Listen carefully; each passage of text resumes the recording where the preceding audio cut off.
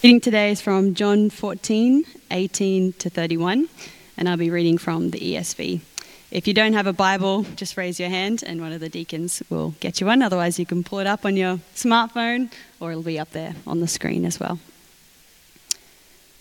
I will not leave you as orphans. I will come to you. Yet a little while and the world will see me no more, but you will see me. Because I live, you also will live. In that day you will know that I am in my Father, and you in me, and I in you. Whoever has my commandments and keeps them, he it is who loves me. And he who loves me will be loved by my Father, and I will love him and manifest myself to him. Judas, not Iscariot, said to him, Lord, how is it that you will manifest yourself to us and not to the world? Jesus answered him, If anyone loves me, he will keep my word, and my Father will love him, and we will come to him and make our home with him. Whoever does not love me does not keep my words, and the word that you hear is not mine, but the Father's who sent me. These things I have spoken to you while I am still with you, but the Helper, the Holy Spirit, whom the Father will send in my name, he will teach you all things and bring to your remembrance all that I have said to you. Peace I leave with you, my peace I give to you. Not as the world gives do I give to you. Let not your hearts be troubled, neither let them be afraid. You heard me say to you, I am going away, and I will come to you. If you loved me, you would have rejoiced, because I am going to the Father, for the Father is greater than I. And now I have told you before it takes place, so that when it does take place, you may believe. I will no longer talk much with you, for the ruler of this world is coming. He has no claim on me, but I do as the Father has commanded me, so that the world may know that I love the Father. Rise, let us go from here. This is God's word. Unfortunately, Pastor Chris, who is preaching today, cannot be here in person, but he has done a video recording. So we've got digital Pastor Chris this morning bringing the message. Thanks, Carl. Well, good morning, Windsor District Baptist Church. Whether you're in person in the auditorium or at home, I want to say welcome. I'm at home today because unfortunately I have COVID, so I'm sorry I can't be with you in person, but I've pre-recorded this message, which is the final message in our series called Prince of Peace. And in the lead up to Christmas and at Christmas time itself, we've been thinking about Jesus, who was promised as the one who would be the Prince of Peace, the mighty God, the everlasting Father. And so this is the final message in that series. And today we're looking at John chapter 14, verses 18 to 31. And the title of today's message is Peace with Us. Now, the key verse in the passage that we've had read to us today is verse 27. Jesus says to his disciples, Peace I leave with you. My peace I give to you. Not as the world gives do I give to you. Let not your hearts be troubled, neither let them be afraid. Now, to be sure, the disciples may have had troubled hearts because Jesus had been talking about the fact that he was going to go away. He'd already promised to them that the Holy Spirit would be sent to them when he went, and they may have picked up on some of his previous prophecies that he would be taken and would die, would be crucified, and perhaps they were starting to understand that something was going to happen, and they were probably getting a bit nervous. And so you can quite understand that they might have had troubled hearts. It's quite possible that we might have troubled hearts at this time of year, where at the end of one year and looking at the beginning of a new year come tomorrow, and New Year's are often a time for New Year's resolutions. It can be a time to reset and try to work on our lives and reform some aspect or element of our character, or some habit that we want to institute in our lives, or some habit that we want to cease in our lives. So it can be a time of new beginnings, but a new year can also be a time for anxiety. It may be that you feel like the writing's on the wall with your work. Um, Perhaps there's been changes in your workplace, and you're looking ahead to the new year and you think, I don't know if I will have a job next year, or my job is going to be changing and I'm nervous about that. It may be that you've had some sort of a medical diagnosis, and as you think about the new year to come, you're concerned about what will that mean for your life. Will that mean restrictions placed upon you that you don't know how you're going to deal with those?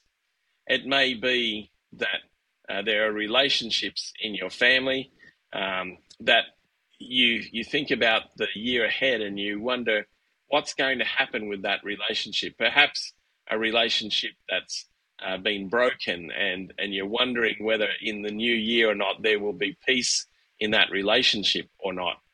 And so there can be many reasons why at this time of year our hearts might be troubled and anxious.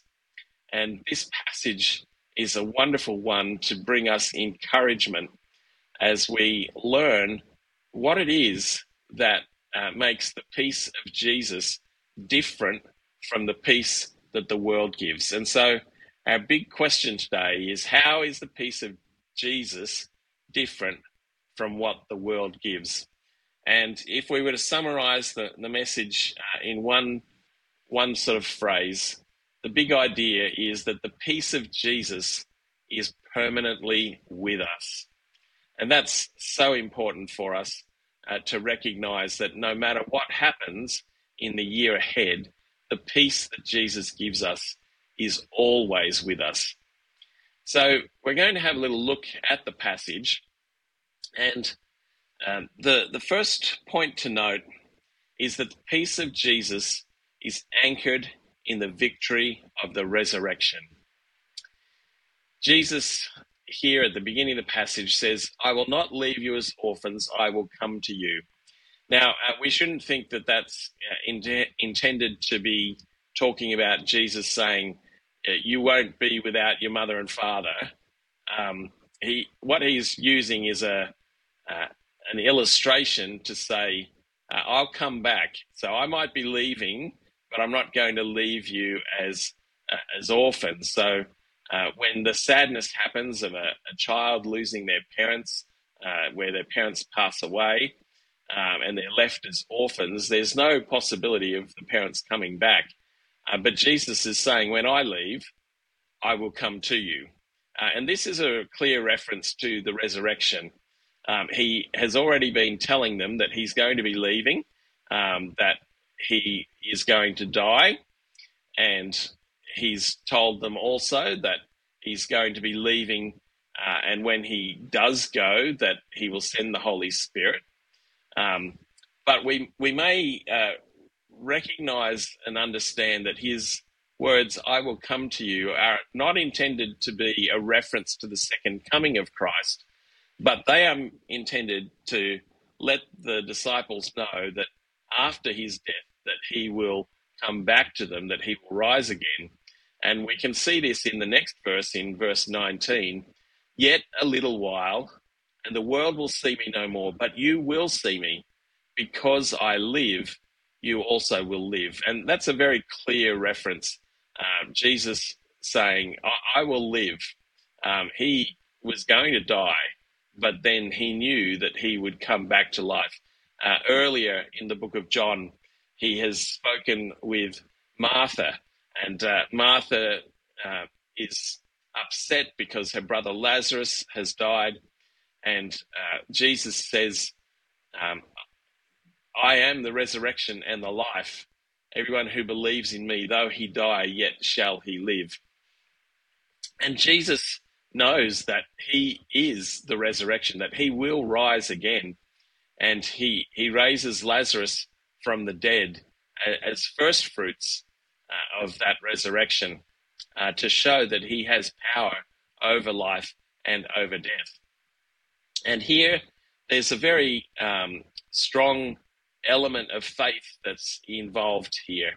The world will see me no more, he says, but you will see me. And here there's an element of faith. He says, the world will see me no more, but you will see me. Because I live, you also will live. And for those who have faith in Christ, they were the ones who saw him. They didn't maybe know exactly what was going to happen. They didn't understand his resurrection. We see that on the road to Emmaus when he's walking with two disciples on the day of his resurrection. And they didn't understand that he was going to come back to life. And they're pondering everything that has happened. And he explains everything to them from the scriptures. And even then, they don't recognize that it is him until he breaks bread with them and gives thanks for it.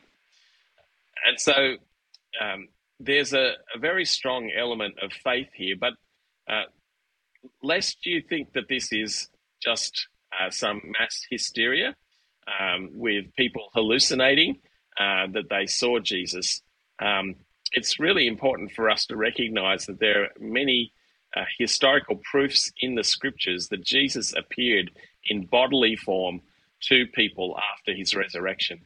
He appeared on the night of his resurrection in the upper room to the disciples, and Thomas wasn't there. He appeared again to them a week later, and Thomas was there. And Jesus says to Thomas, come and put your hands in the nail marks in my hands, and there's a very real sense in which Jesus is saying, I'm real.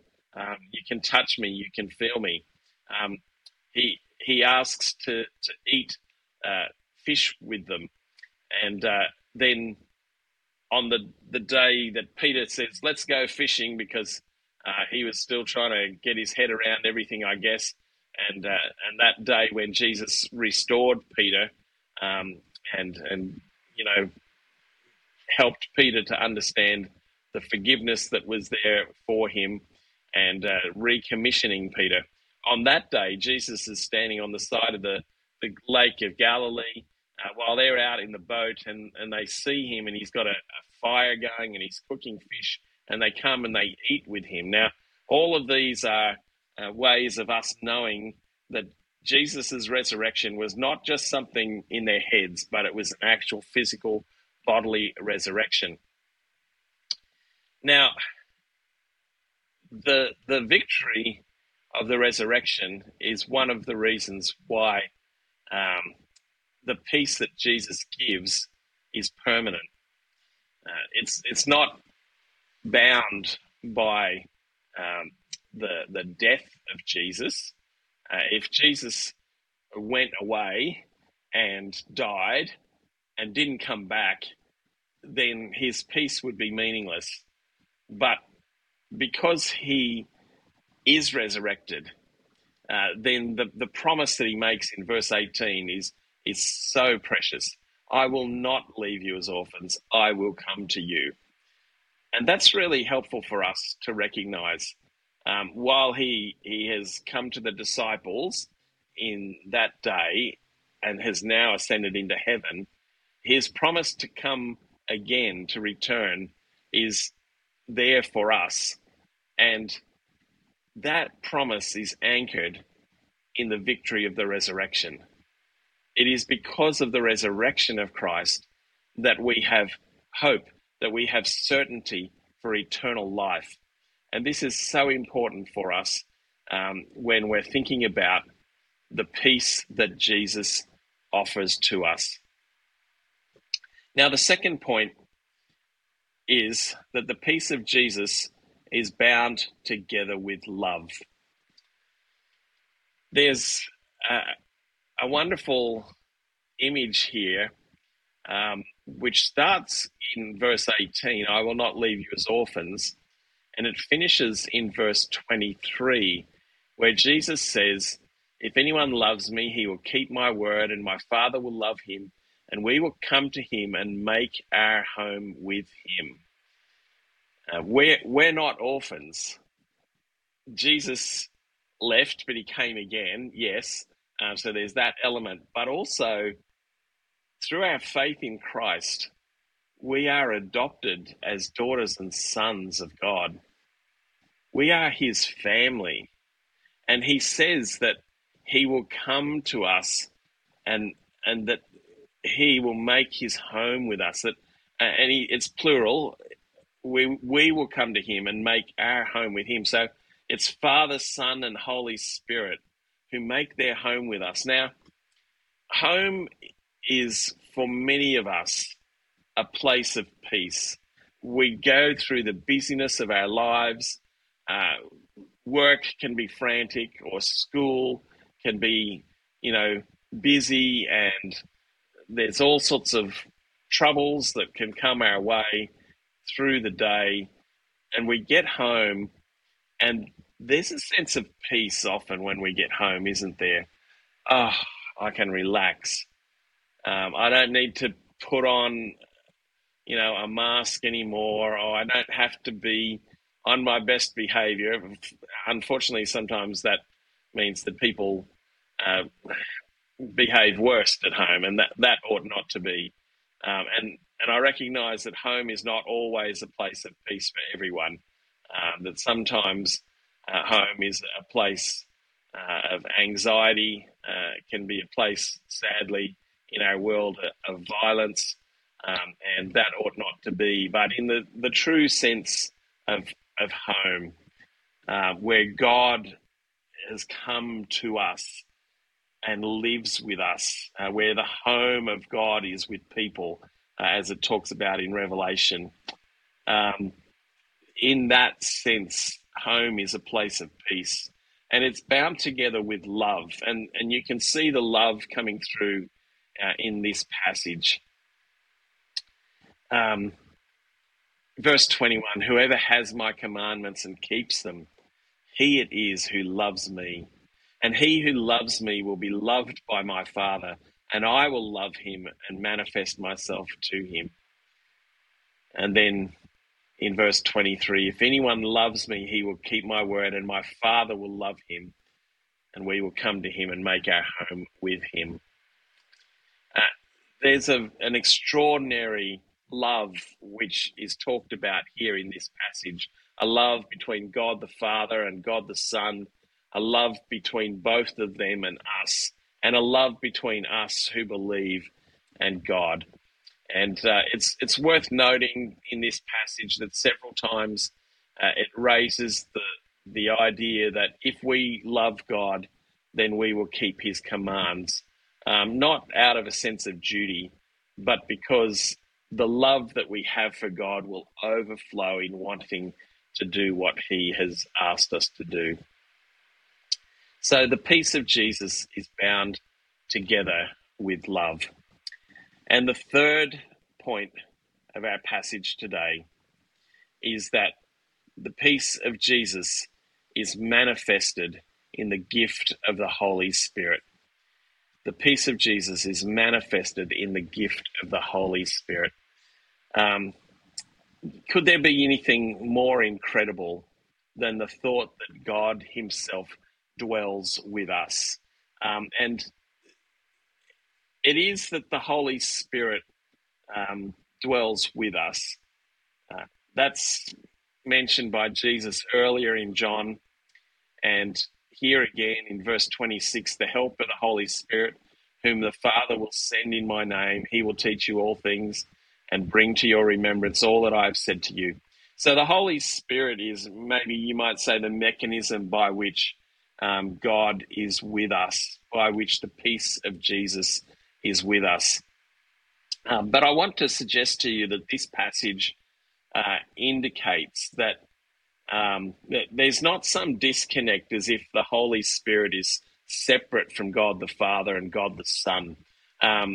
They are three in one. And when Jesus says in verse 23, we will come to him and make our home with him, there's a very real sense in which Father, Son, and Holy Spirit dwell within us through the Holy Spirit. All three are with us, and they are with us permanently. It's not a temporary gift. It's a gift which continues. And this is for our encouragement, that the peace of Jesus will continue. It is anchored in the victory of the resurrection, which gives us certainty of eternal life together with God, that we might participate together in the resurrection of Jesus, as Romans chapter 6 indicates. The peace of Jesus is bound together with the love of God for us, and with our love for him. And it's manifested by the gift of the Holy Spirit. How incredible that God himself dwells with us.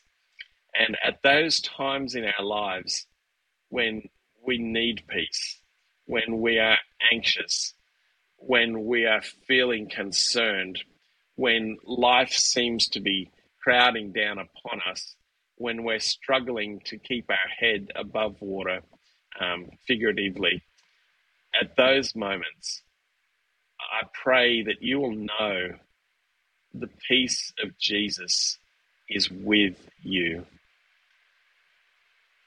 May God bless you in the coming year ahead with a knowledge of the presence of the Holy Spirit in your life, bringing the peace of Jesus.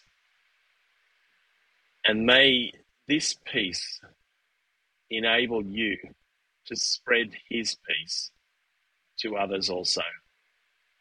God bless.